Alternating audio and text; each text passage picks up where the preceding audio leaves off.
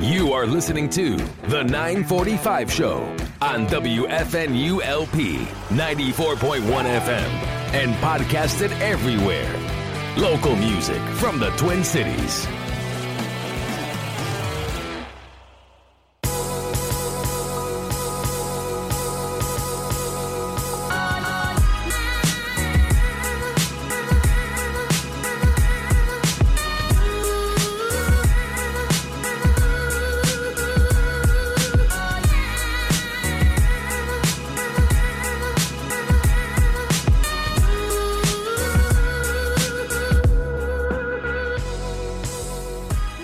All right, good morning, everybody, and welcome to WFNULP 94.1 FM in St. Paul. We are Frogtown Community Radio. This is the 945 Show. I am your host, Mike Rez, and we are joined here this morning in studio by our guest, Charlie Pine. Good morning, Charlie. Good morning, Mike. How are you doing today? I'm just fine, thank you. All right, so we're going to talk about Electric Beauty, which is your band group that you're in. You have your debut album has been released for Electric Beauty, and we will talk about that. Bridget Sky will not be joining us today, but she will be back next week for sure. We'll talk to Kelly Smith from Brainerd, and we will talk about Kelly Smith's music. If you want more information on WFNU, please visit WFNU.org. You can also download the free WFNU app. You can listen to us on there and on the website 24/7. We are streaming live. You can also listen to your favorite show on demand there as well, this show included. And this episode will be available right after we are done, and it will be available for 2 weeks, Charlie. So wow, people are going to be able to catch up, and then also we upload as a podcast as well. So it's out there, and I'm very happy to announce that you can also visit MikeRezRadio.com. My website is finally launched, and you'll be able to hear this episode there as well. There's a player right about in the middle of the page.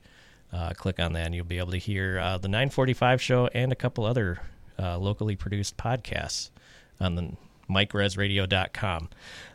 Just so you know, Charlie, I have a big ego, so I named a website after myself. Oh, all right. All right, so You're excused. Let's talk about Electric Beauty.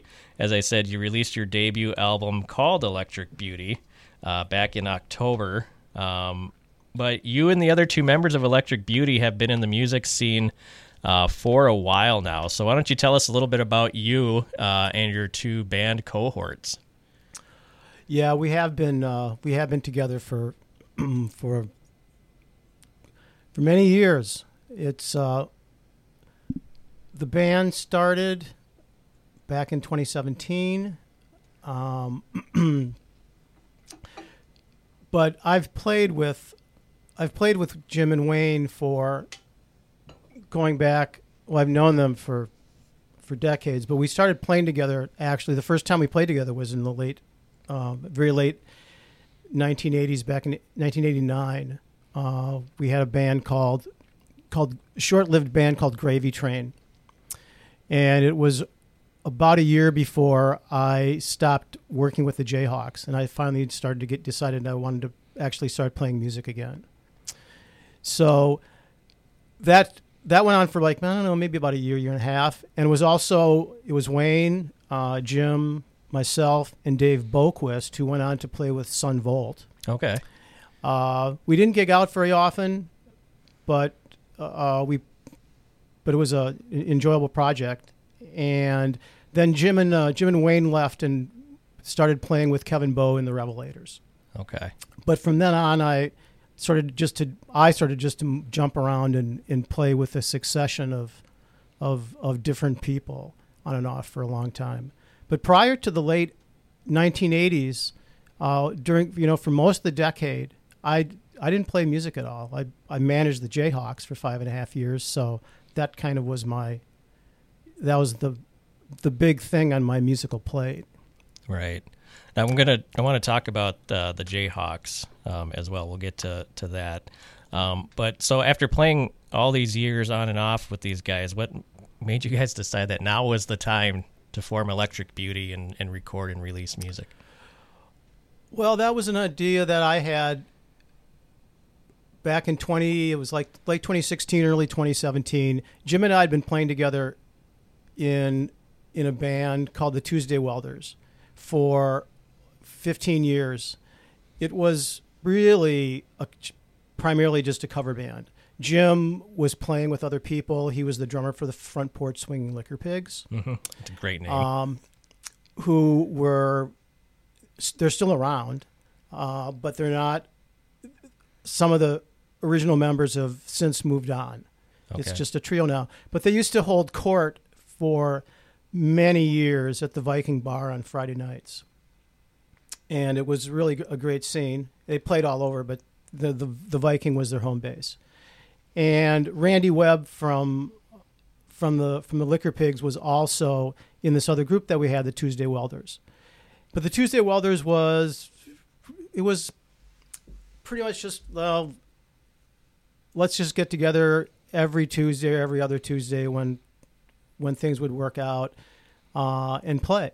And it was covers, and we jam, and we, over a long time, and we had a huge book of material, mm-hmm. but we never really recorded, and there weren't any originals. I was dabbling with writing some original music at the time, but just wasn't all that comfortable with what I was doing, and basically didn't really think it was very good, right, to be honest with you. So we didn't do that, but we did this for, I think we played together for 15 years. And it was a great tradition, and it was a great reason to get together with some really good people and sometimes overindulge on Tuesday nights. Right. But it was a lot of fun, but after a while, it kind of started to just, run out of gas. Sure. Yeah. And at that point, I started to want to write originals, and I proposed it to Jim, and I wanted to look at working with some other people to do this, and we sort of talking about it. And it just seemed that Wayne was the first name that Wayne Hasty was like the first person that we kind of decided, let's approach Wayne for doing this, because we've known each other. I've known Wayne since the late 1970s. Jim used to play with Wayne in NNB, which a lot of people will have heard of. Mm-hmm. And we just have a tremendous amount of history together, and we just share a lot of, we share a lot of the same tastes. I mean, it's not like everything like that I like completely meshes with Jim and or Wayne. We have differences, but we still have this shared musical DNA. And it's been it just made it really easy to pick him, that he would be the right person to do it. Right. Now, are you guys different enough where you can, and I'm sure you obviously you've known each other for a long time, when it comes to musical ideas and the way songs are structured, how is that cohesion? Is it like collaborative effort, or is it, there two main writers in the group? Is there one main writer? How does that work? Well, there's two main writers. That would be myself and Wayne. Okay. So on the record, there's 7 of my songs, and there's 5 of Wayne's, 3 of which are instrumentals. And one of the instrumentals is actually we co-wrote together. Okay. But as far as I develop my songs myself. I mean, I sit down, almost everything I write. I mean, I can't, say profess for oftentimes the way what Wayne's process is a little more, actually it's a little more involved than me. I pretty much just sit down at my piano and start playing, or I'll be listening to music, and it would just give me the impetus to want to start messing around with stuff. And iPhones are wonderful things.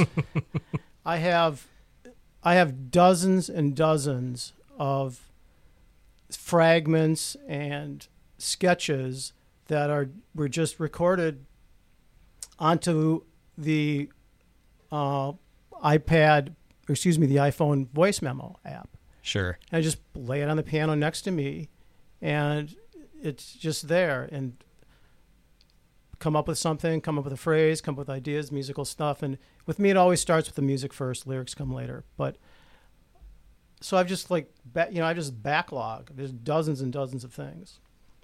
And like, for instance, the first song, the record, Cindy's Gone Away, that started out as I came up with that and actually the lyrics for that in about a half an hour. It wasn't the entire song. Right. It wasn't the entire song, but it was like the first couple verses.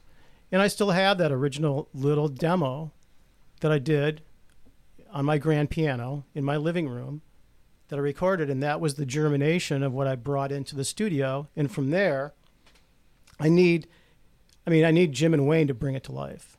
Right. How different is it from the demo that you have on your phone to what ended up on the album? In some ways, it's not a lot. Okay. It's the what's on the record is faster. Right. The tempo is faster, but what I sort of heard in my head, and what at the time when I first started to compose it, and what the actual song wound up being finalized, it's just a lot more polished sounding because it's a full recording. But the general vibe of the song, mm-hmm. it's if I played it to you, you would definitely recognize it. Yeah, I think we might have to do that. Well, if we have time, we'll see if we can put that up to the microphone and plug that in. You're listening to the 945 show on WFNULP 94.1 FM St. Paul, Frogtown Community Radio. This is the 945 show. I am Mike Rez. Charlie Pine from Electric Beauty is here, and we're going to listen to some songs off of the new album, self-titled album, Electric Beauty. And Charlie, you were nice enough to bring in a vinyl copy for me, and I appreciate that. I'm going to definitely add that to the vinyl collection that I have at home. Why did you decide to do some vinyl pressings as well for this album? Are you an old school? I know, obviously, physical media is something that a lot of people pine for still, and it's not just all about streaming. And I love when I can hold a CD in my hand or something physical, but vinyl is making a comeback, but it's not always done. So what was the idea behind the vinyl, and why did you decide to do that? Well, listening to LPs has just been my lifeblood. I mean, it's what I do. It's the way probably 98% of the way I listen to music is sitting down at home and putting on records. Mm-hmm. I'm a big record collector, and I have been for as far back as I can remember. So as we were, and I just don't, I'm kind of going to switch gears a little bit. Sure. So I don't really do streaming, and I hardly listen to CDs any longer. I stopped buying CDs for the most part. I'll occasionally buy a few things here and there, but about 20 years ago, I just really stopped. Okay. And streaming is this foreign thing for me. I only started to do it because it was just it was sort of a necessary evil with having to put out that record. Right. And realizing that most of the way people are going to experience this around the world is by turning on a streaming app. So, but I really wanted to make an album. And after about a year, as we were doing the demos and we were writing and rehearsing, and we only got together once a week because Jim and Wayne were still playing with other people at that time, in some other groups. But for me, this was my really only focus. And so it was like, we could only get together once a week. And we spent a lot of time Wayne and I bringing things in and polishing stuff up and bouncing things back and forth, and eventually doing rehearsal, doing demos, recordings. And then it kind of became apparent to me that I'm really happy with this music. I was beginning like going, this stuff is really good. And it had a sort of certain unity to it in a way, even though a lot of the stuff there's not like a cookie cutter approach to the people that hear it. It's 12 songs. They're all very short, but it's not like a cookie cutter approach. It's not like 4 or 5 songs that sound like exactly the same kind of vibe. Right. It kind of stylistically moves around, but when you bind them all together, it kind of works. And I realized, like, I think this could be something that I'd like to put out, and I want to put it out on an album. I want to put an LP out. Yeah, I think that old school approach is really, really neat and cool. It was just a dream of mine. I mean, I wanted to make a record. Yeah. I like, because it's, I don't know, I like holding it. It's just like, that's like half the fun for me. It's just like, look at this. It's on vinyl. It's really nice. I like the cover. So we were talking about the art. The cover art is a big, giant electrical power line tower and a lightning in the background. And then on back, you have a picture of an outlet from your home. Yes, the outlet is from my kitchen. Right. And then on the album itself, on the front and the back, you have the outlet cover again, and where the screw would be to hold it into the wall is where the center of the hole is for the album. So that's really cool. And then on one side, it's just an empty outlet, and the other side, you got the plug-in again. So tell us a little bit about the cover art. How did that come about? Well, we came up with, first of all, it sort of derived a little bit from the name of the band. Sure. We last winter, we struggled for a long time. We didn't have a name. For the first couple of years, 2.5 years, I bet, we just didn't have a name. Sure. And it used to bug me to no end because we could just never come up with a name that all three of us would agree on. So finally, it gets kind of convoluted, but eventually I came up with this name, and you'd be surprised. First of all, it's like finding good names it's tough. Mm-hmm. Every time there was like many instances where we'd come up with something that sounded like, oh, that's a cool name, and then you'd look it up and go, damn, somebody's already taken it. I'd go to like Discogs or Rate Your Music and just go, oh, excuse my French, shit, someone's taken it. So it was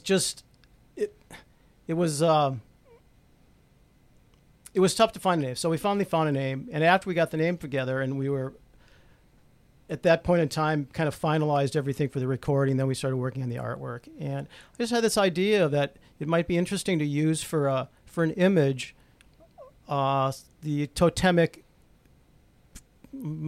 picture of a large transmission tower.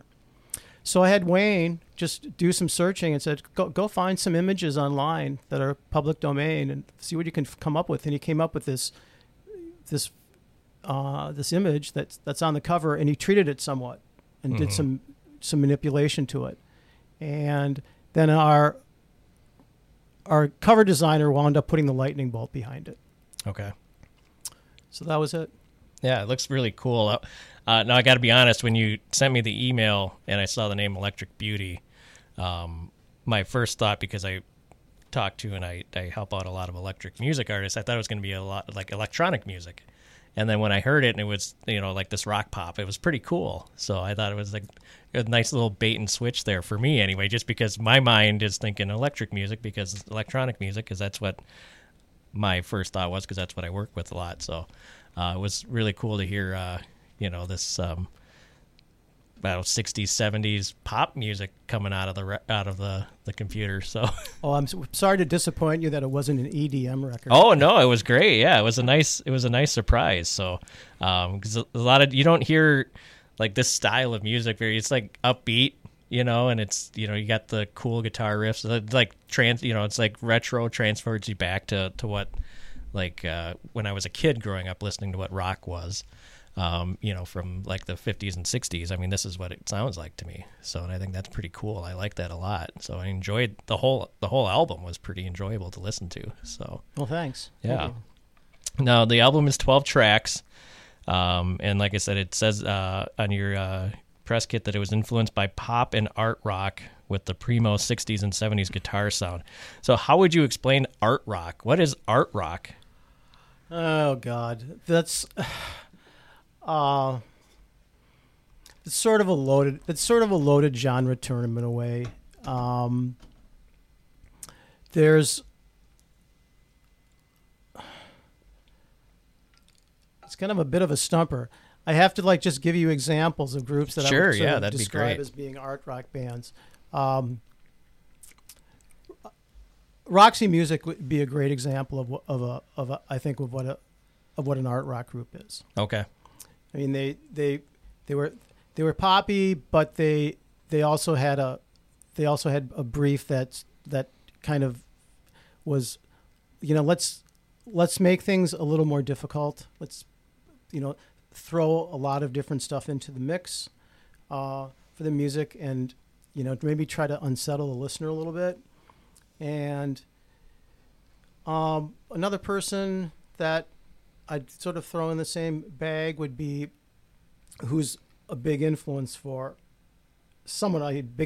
me is early 70s John Cale. Okay. From the Velvet, his first few solo records, in particular Paris 1919. That was always a record that made a big impression on us. It's sort of a loaded expression. A lot of people think it's just music that rock that has maybe classical pretensions to it. I don't think that is really necessarily the case. There's not really much in the way of classical pretensions or directions on this record, but it's not a straight pop. We're not just a straight pop band. I mean, if you listen, there's three instrumentals, mm-hmm. and they're kind of disparate. They don't all share the same vibe, and it's they're not surf instrumentals, right? Yeah. So it's just it's a label. Yeah, I like it. I like how when I talk to musicians and you ask about how they would explain their music, there's always one or two that pop up and you're like, what the heck is that? And so you ask them and it's just kind of like, well, it's can't really throw it under your typical label of rock or your typical label of whatever jazz. So they come up with something else that's catchy. I've never art rock that catches your attention because I've never heard art rock. So how fun was it to record this album with guys that you've known for so long? Well, frankly, it was probably the couple years that we were doing this, for me, was one of the more, if not the most enjoyable periods I've had making music.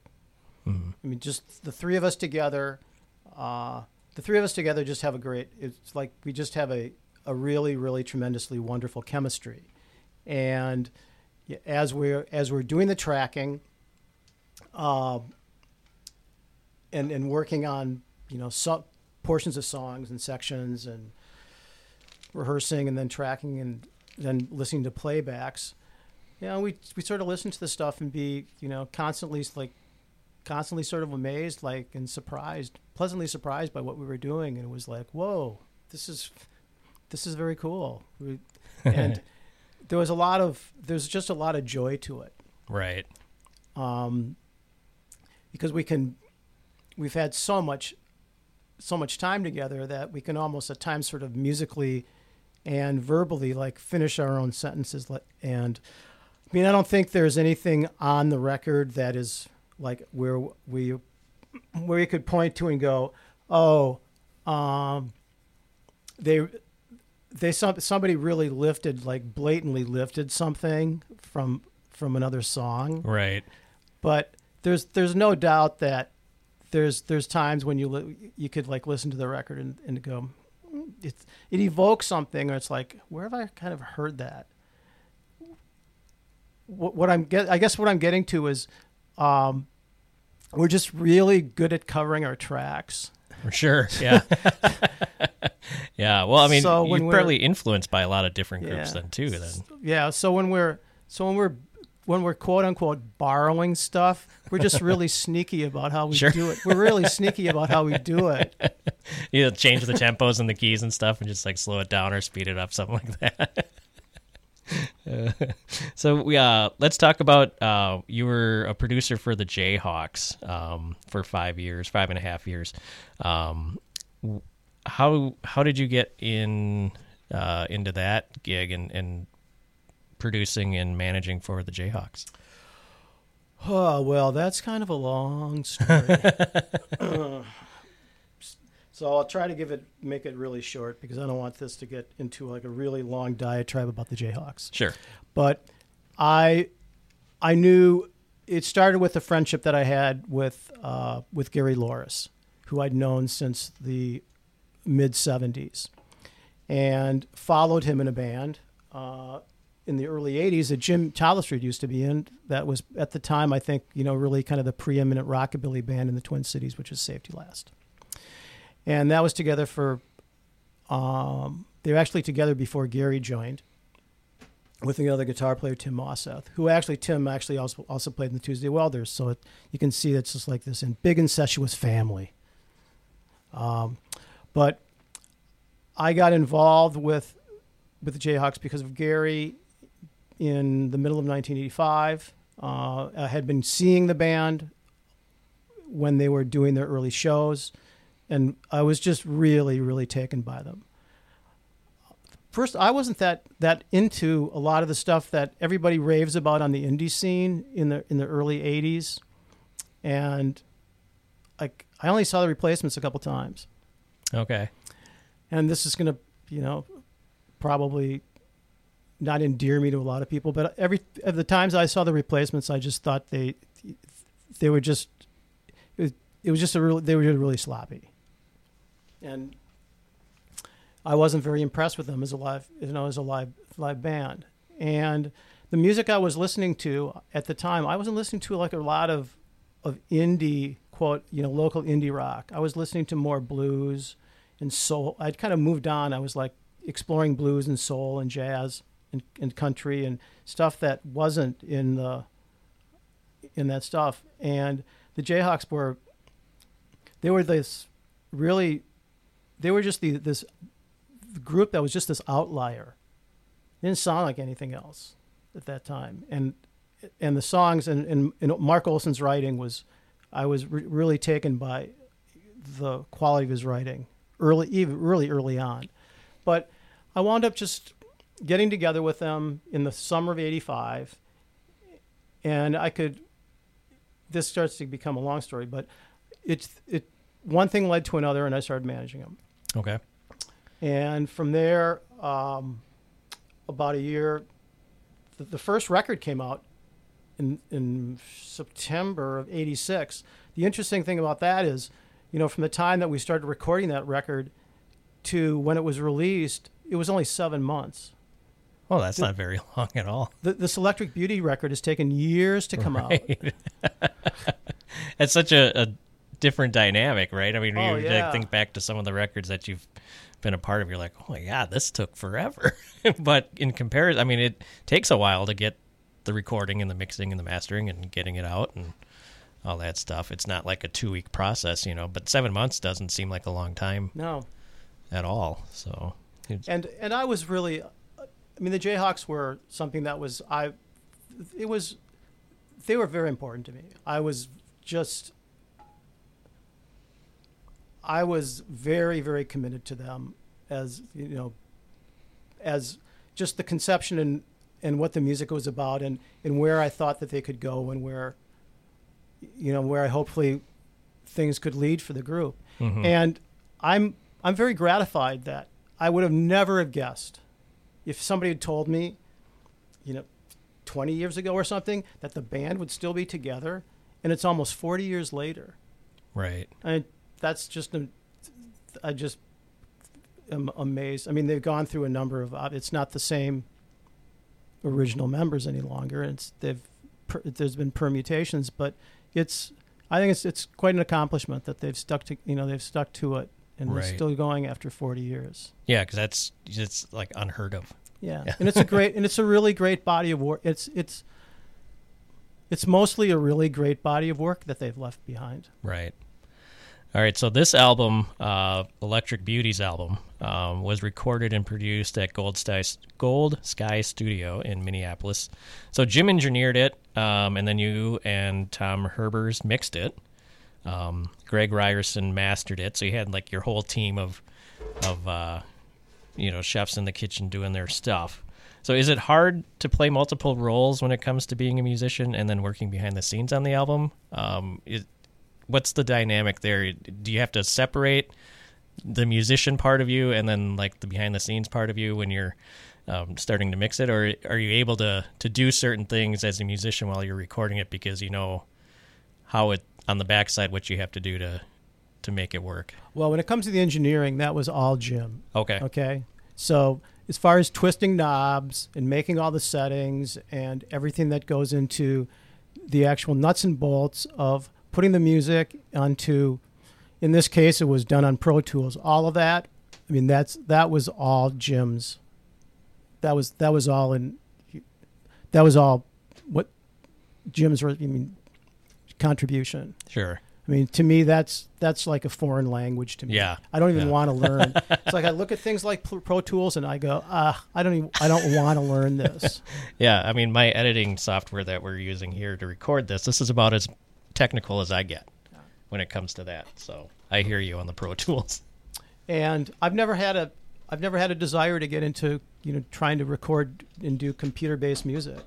So that's where I'm like reliant on having to use, I mean, I just could not sit down, even though I've got a number of keyboards at home and stuff like that. And if I had the knowledge base to do it, I could do it.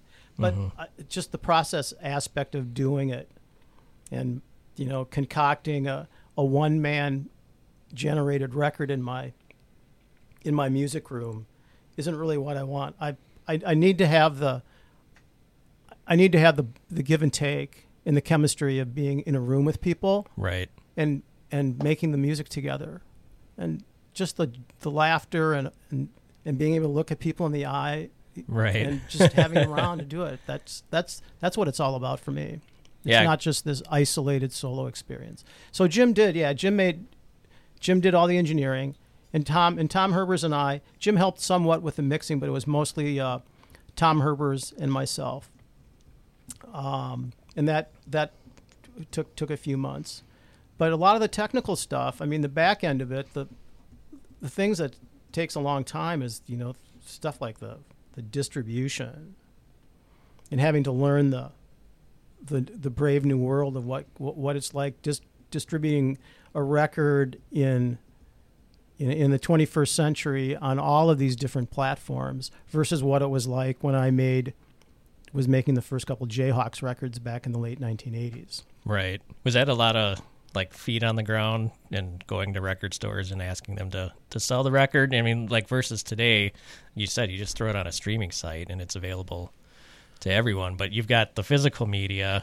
Is getting them into stores, is that still kind of the same? Oh, I still knocking on doors? I still had to do that. It's in Twin Cities. I went to like probably almost 20, I think personally went to like 20 Twin Cities record stores with the record. Nice. Last fall. I mean, a lot of these people know me, some don't, but right. I mean, or if they didn't know me, they knew of me. Right. And said, "Hi, here. Would you please carry our record? I'll get down on my hands and knees. What do you need?" Yeah. And the CDs, and it's also out on Amazon. But it's a complicated process. And having to learn the stuff that went for doing the streaming, I'd never done that before, and the platforms that you have to use for that that was a bit of a learning curve. Yeah. It seems like with even with distribution companies that'll do it for you, even that seems kind of like it's a lot of work to get it done. So, but someone on my end who streams it, I know it's available in a lot of different areas. For us, it's easy, but I'm sure on the back end, it's there's when you're an artist putting out an album for the first time, it's probably got to be like you said, a steep learning curve for sure. Now we're going to listen to a couple of the songs here in just a little bit. But like you mentioned before, that a lot of these songs were written years ago, like between 2017 and 2019. And one was written in 2016, and that was Lonely on Top. No, Lonely at the Top. Lonely at the Top. Oh, but gosh. Maybe we should change that to Lonely on Top. Well, that's my apologies. I think I must have been looking really fast as I was typing this. Darn, so. I think maybe I should change the name now. That sounds better. Right, yeah, no. You can, then you have all the albums that are already printed and can be the collector's items now. And you were talking about having all of your songs on your iPhone now, and I ask artists, about the notebook, the writing notebook, but there's probably not a lot of notebooks anymore with your phones being able to record everything as a voice note or some kind of note on your phone. Do you still have like writing notebooks like from back in the old days, of songs that haven't seen the light of day yet? Some stuff, yeah. I mean, I have some notebooks with I have some notebooks with lyrics and things like that. Sure. Because that's always the second stage for me. Okay. Like most of what is on most of the recording memo app things that are on my phone are musical fragments. Okay. And then there will be, maybe half the things have some vocals on them. But there's lots and lots of stuff on my phone that are just still musical sketches that need to be taken to the next step. Sure. I like that you call them sketches. It's like a really cool, I've never heard anyone refer to their songs as sketches before, but you think about it, it's like painting pictures, with words and stuff. So people always get transported or can picture certain things during songs. So some of them get deleted fast too. See, I think we need to get an album of the deleted stuff. I think that's what artists need to start doing. Just put it somewhere where you know you're going to delete it, but then just release that. It could be like the deleted sessions or something like that. So. You can't escape it anymore anyway. Everything just winds up everything winds up somewhere on the internet anyway. So right? Yeah. Okay, so we have 3 songs off of the Electric Beauty album. We're going to hear "Cindy's Gone Away." We played this about a month ago on this show, but we're going to play it again here. I really like the song. "Something for No One" will be the next one, and then "Modern Lovers" as well. And then when we come back, we'll talk about each one of those. And then, are you ready to do your weather debut on Frogtown Community Radio? Yes, I'm so excited about that. All right. You're listening to the 945 show on Frogtown Community Radio.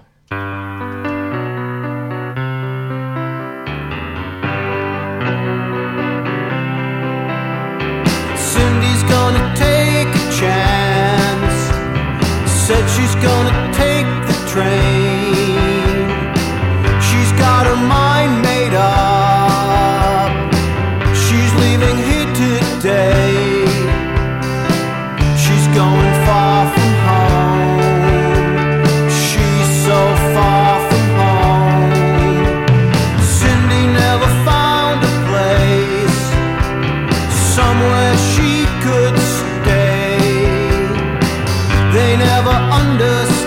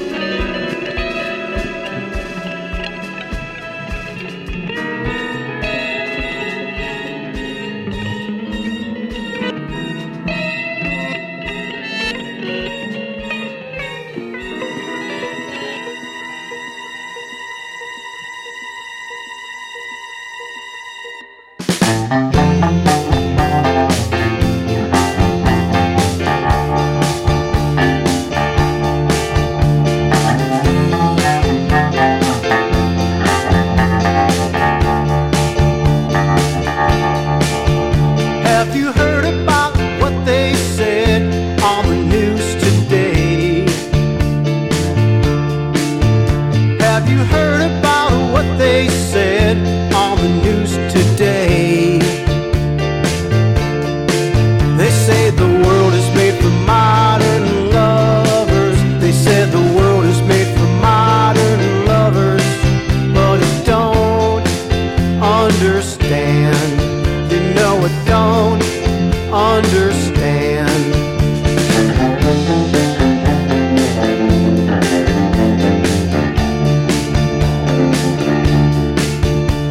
They gaze into the little screens with the cartoon faces.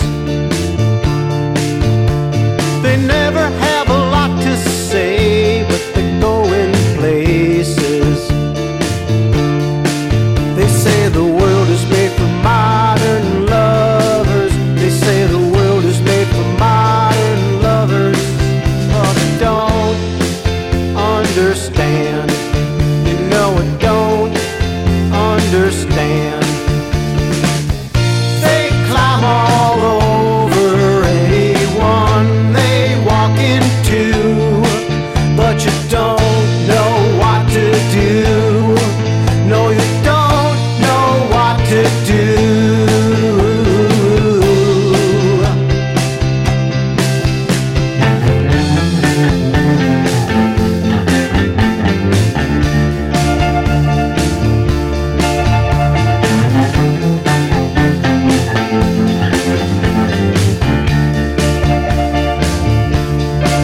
They say the world is made for modern lovers. They say the world is made for modern lovers, but I don't understand. You know I don't understand. You know I don't understand. I really don't understand. I'm never gonna understand. No, no, never gonna understand.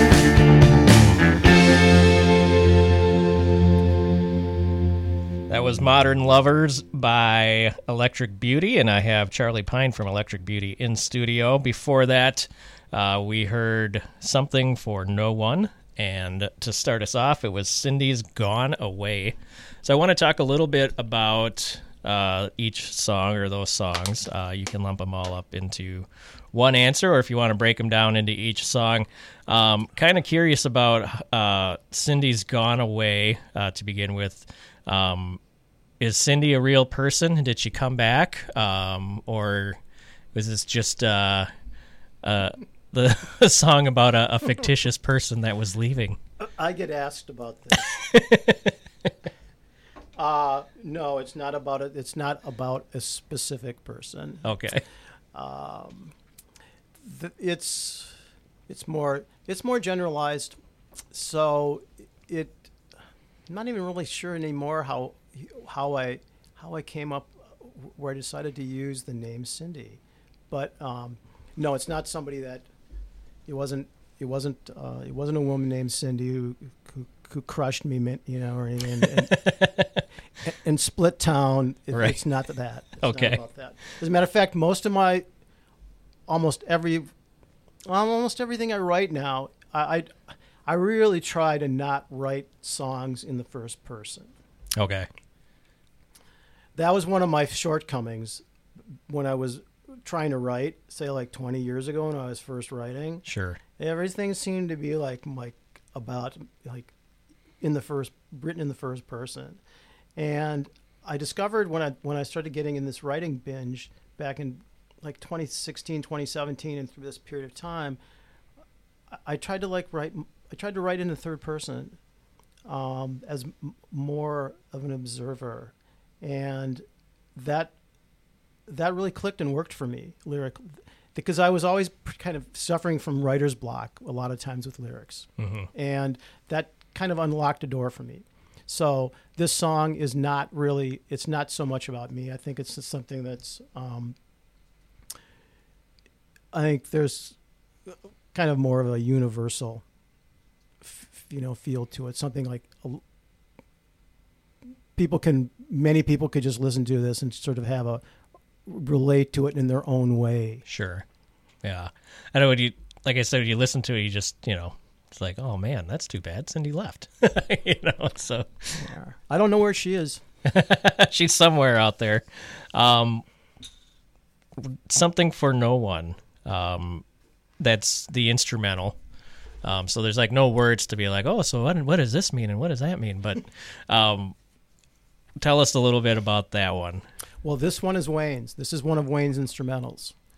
And it is, there's a lot, there's quite a bit going on underneath the surface of this song. There's, Wayne's quite meticulous, and directed in how in the vision of what he does with the instrumentals that he has, and he's been doing instrumentals for a long time, but this song was developed. It's just something he brought in, and I don't know. I think there's 3 or 4. I think there's probably 4 separate guitar tracks on this song. Okay. That kind of interweave together. And there is an aspect of a couple of the instrumentals on this record that sort of harken back to the David Bowie's Berlin period. But I don't think they're like, I don't think they're like Shameless Steals, but they kind of evoke a little bit of that song. Sure. Of that sound. There's this one, and then there's another one on the second side called The Awakening that also kind of has a bit of that, Heroes instrumental low album kind of vibe to it. And then Modern Lovers, that one's catchy. That one, when I first heard that song stuck in my head for like a day or two, and now I've heard it again, and that's all that's playing in my head right now is Modern Lovers. Should that be the next single? It should be. Okay. Yeah, I think if I have a vote, yes, I vote Modern Lovers. All right. So maybe I'll have to do an online poll for this one. Because right now I'm actually thinking about that. There's a very strong. It looks like that's the front runner for the next single. Everybody out there in Radio Land. What was the motivation behind Modern Lovers when you wrote that one? Do I have to talk about like what my songs mean? You can just give us like the very aerial view of what it means. Okay. Well, this is a very deep commentary about the state of affairs of romance across the world. Well, there you go. Yeah. All right. Well, it's now time, Charlie. I know you've been waiting to do this all week, and it's a favorite of everybody's around here. It is now time for the WFNULP Out the Window Weather Report. All right. So it is just as it sounds, Charlie. All you have to do is look out the window and tell our listeners what's going on out there. Everybody in Radioland, it's extremely gray today here. It's another gray January day. Out the window of WNFU. And it appears that it's going to stay like this for the rest of the day. And I won't be surprised if it continues like this for another 4, 5, 6 days. So I'm not certain like when the next time the sun is going to come out again. And it's one of those days where I'm thinking, why do I live in Minnesota? Because I'd really like to see more sun. But it's great. But it's not that cold out. So, and there's somebody outside that looks like they want to do some wheelies in donuts in the Sears parking lot right now. Yeah, so we currently, Charlie, you can't see the car just below us, but there's 2 cars out there right now, and there's a lot of donuts that have already been done. That's kind of the fun part about winter here at WFNU. When you look out the window and it's freshly snowed, you can see everybody that's done donuts out there. It looks like it would be a great parking lot for a driver's ed class. That happens too. There's a lot of people in the summer that will practice parallel parking for sure. So it happens here as when you got a big empty lot. Even I think when Sears was open, they were still practicing driving in there. So thanks for that weather report. For today, the rest of today, we're looking at a high of 28 degrees. It's going to be cloudy, like Charlie said, all day long. Sunset is at 5:05. So we're after 5 p.m. now. We won't see a sunset before 5 p.m. until I don't know, sometime in October, I believe. Tomorrow, our high is 25 degrees, cloudy, and a low of 14. Monday, we're going to hit all the way up to freezing temperatures, 32 degrees, and a low of 12. Cloudy continues on Tuesday, partly sunny, maybe. We'll see if the sun comes out. A high of 29, and Wednesday a high of 28, and we're back to the clouds. We do have a slight chance of snow going into next week, at the end of next week, and we'll see if that happens. But it looks like the temperatures are going to drop to a week from Monday. We're going to be in the negatives again for lows. I just see clouds on my phone for the next week. Where's the sun? Yeah, we see that's what I like about Apple weather. Is that one person's Apple phone is different than the other person's Apple phone when it comes to weather. Currently in the Twin Cities, it is 22 degrees. And then if people are wondering, wind gusts at 8 miles an hour. Oh. What's the barometric pressure? You ask and you shall receive. The barometric pressure is 30.15 inches and rising. I'm really into isobars. It's an 86% humidity too, so it's a humid cold, if people are wondering out there as well. So, but visibility is 9 miles, so we have all that, and that's your weather. Oh, I can see for miles. Yeah, and miles. Yes. Yeah, I like it when you can see the horizon. That's really all that matters. It's not too bad out there as far as the fog is concerned. As long as you can see all of the water towers and church steeples and all that stuff. Sears is still there, so. But let's talk about a little bit. Electric Beauty's album is available. Where can people buy it if they want to do that online? Is it available on your website? Yeah, there's a link on our website to Amazon. Okay. We don't have a Bandcamp site. Maybe I should start one, but at this point we don't. So it's available for those that don't want to go to their local record stores, which I would really urge you to do. It's available in almost every local indie store in the Twin Cities area. But for anybody that's listening to this outside the Twin Cities, if you want to get a physical copy of the CD or the vinyl, you'll have to get it off Amazon.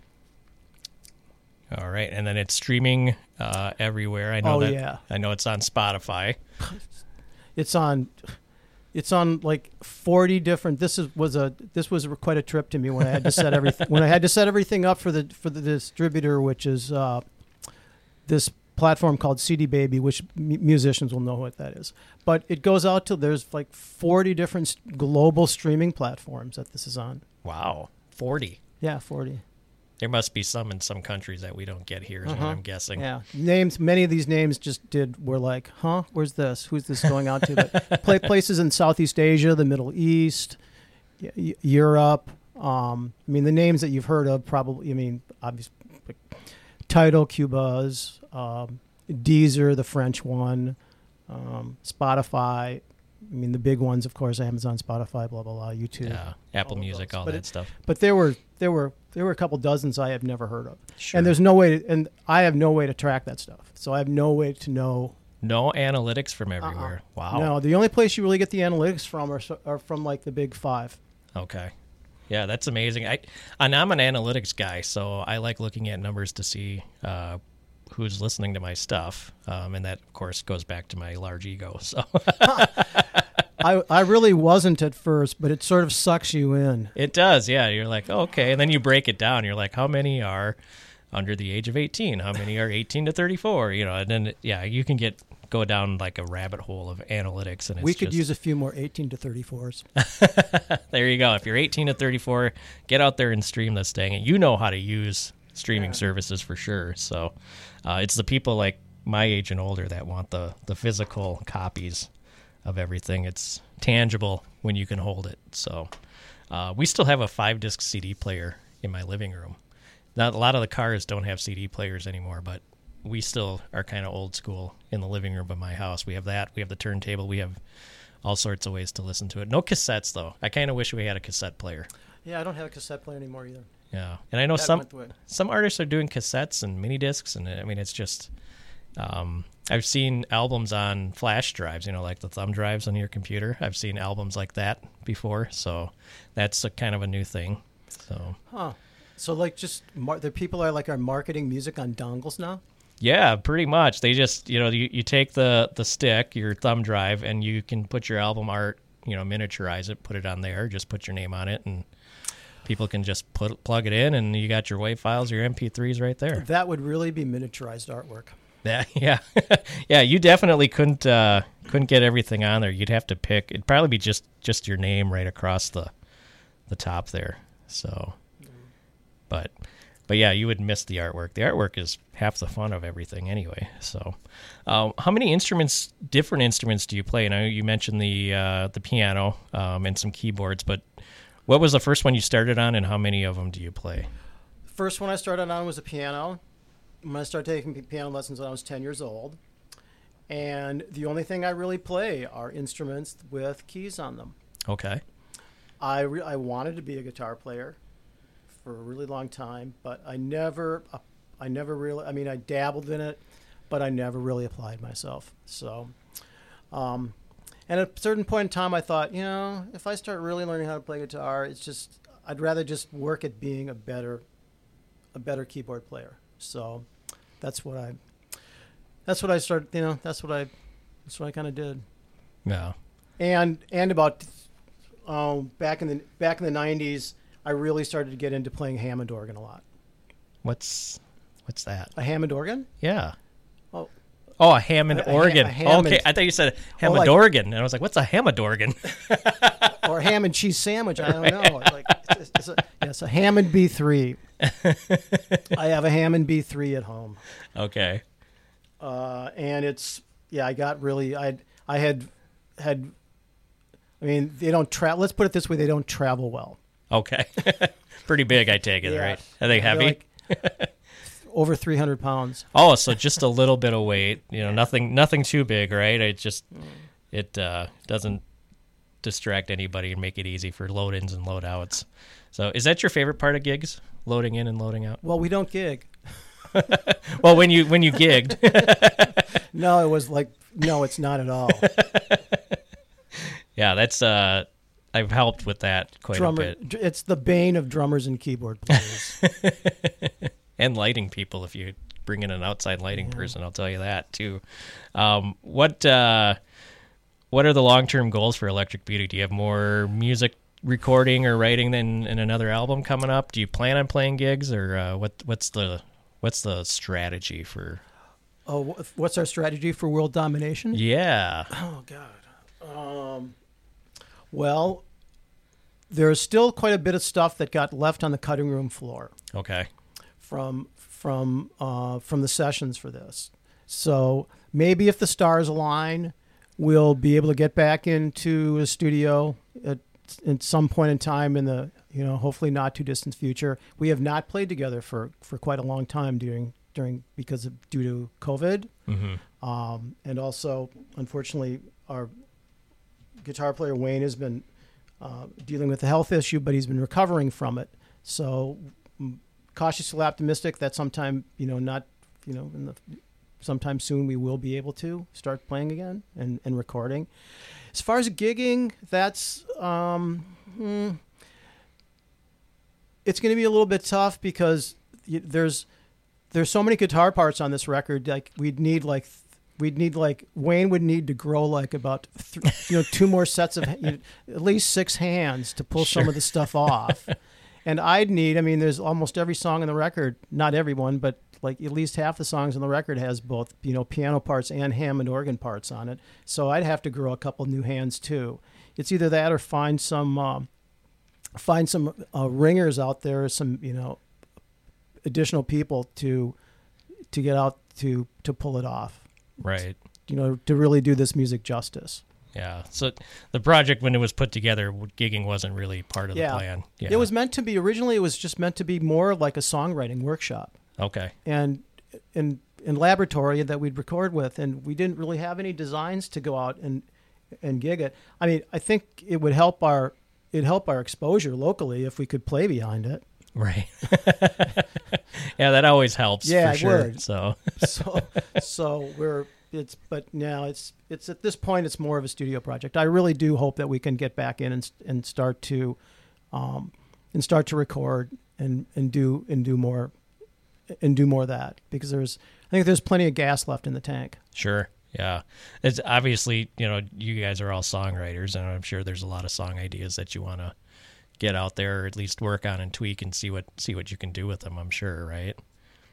Is there any songs from some of the other groups that you've all been in that you want to try to go back and tweak and change and make it Electric Beauties, or is that kind of stuff in the past and now you're working on the stuff that you've already got going on? No, that's dead and buried.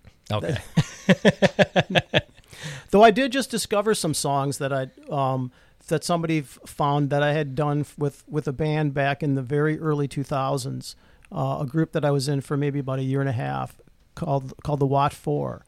And unfortunately, the guitar player for that band, Steve Retzler, who was a great, great guitar player, passed away a few months ago.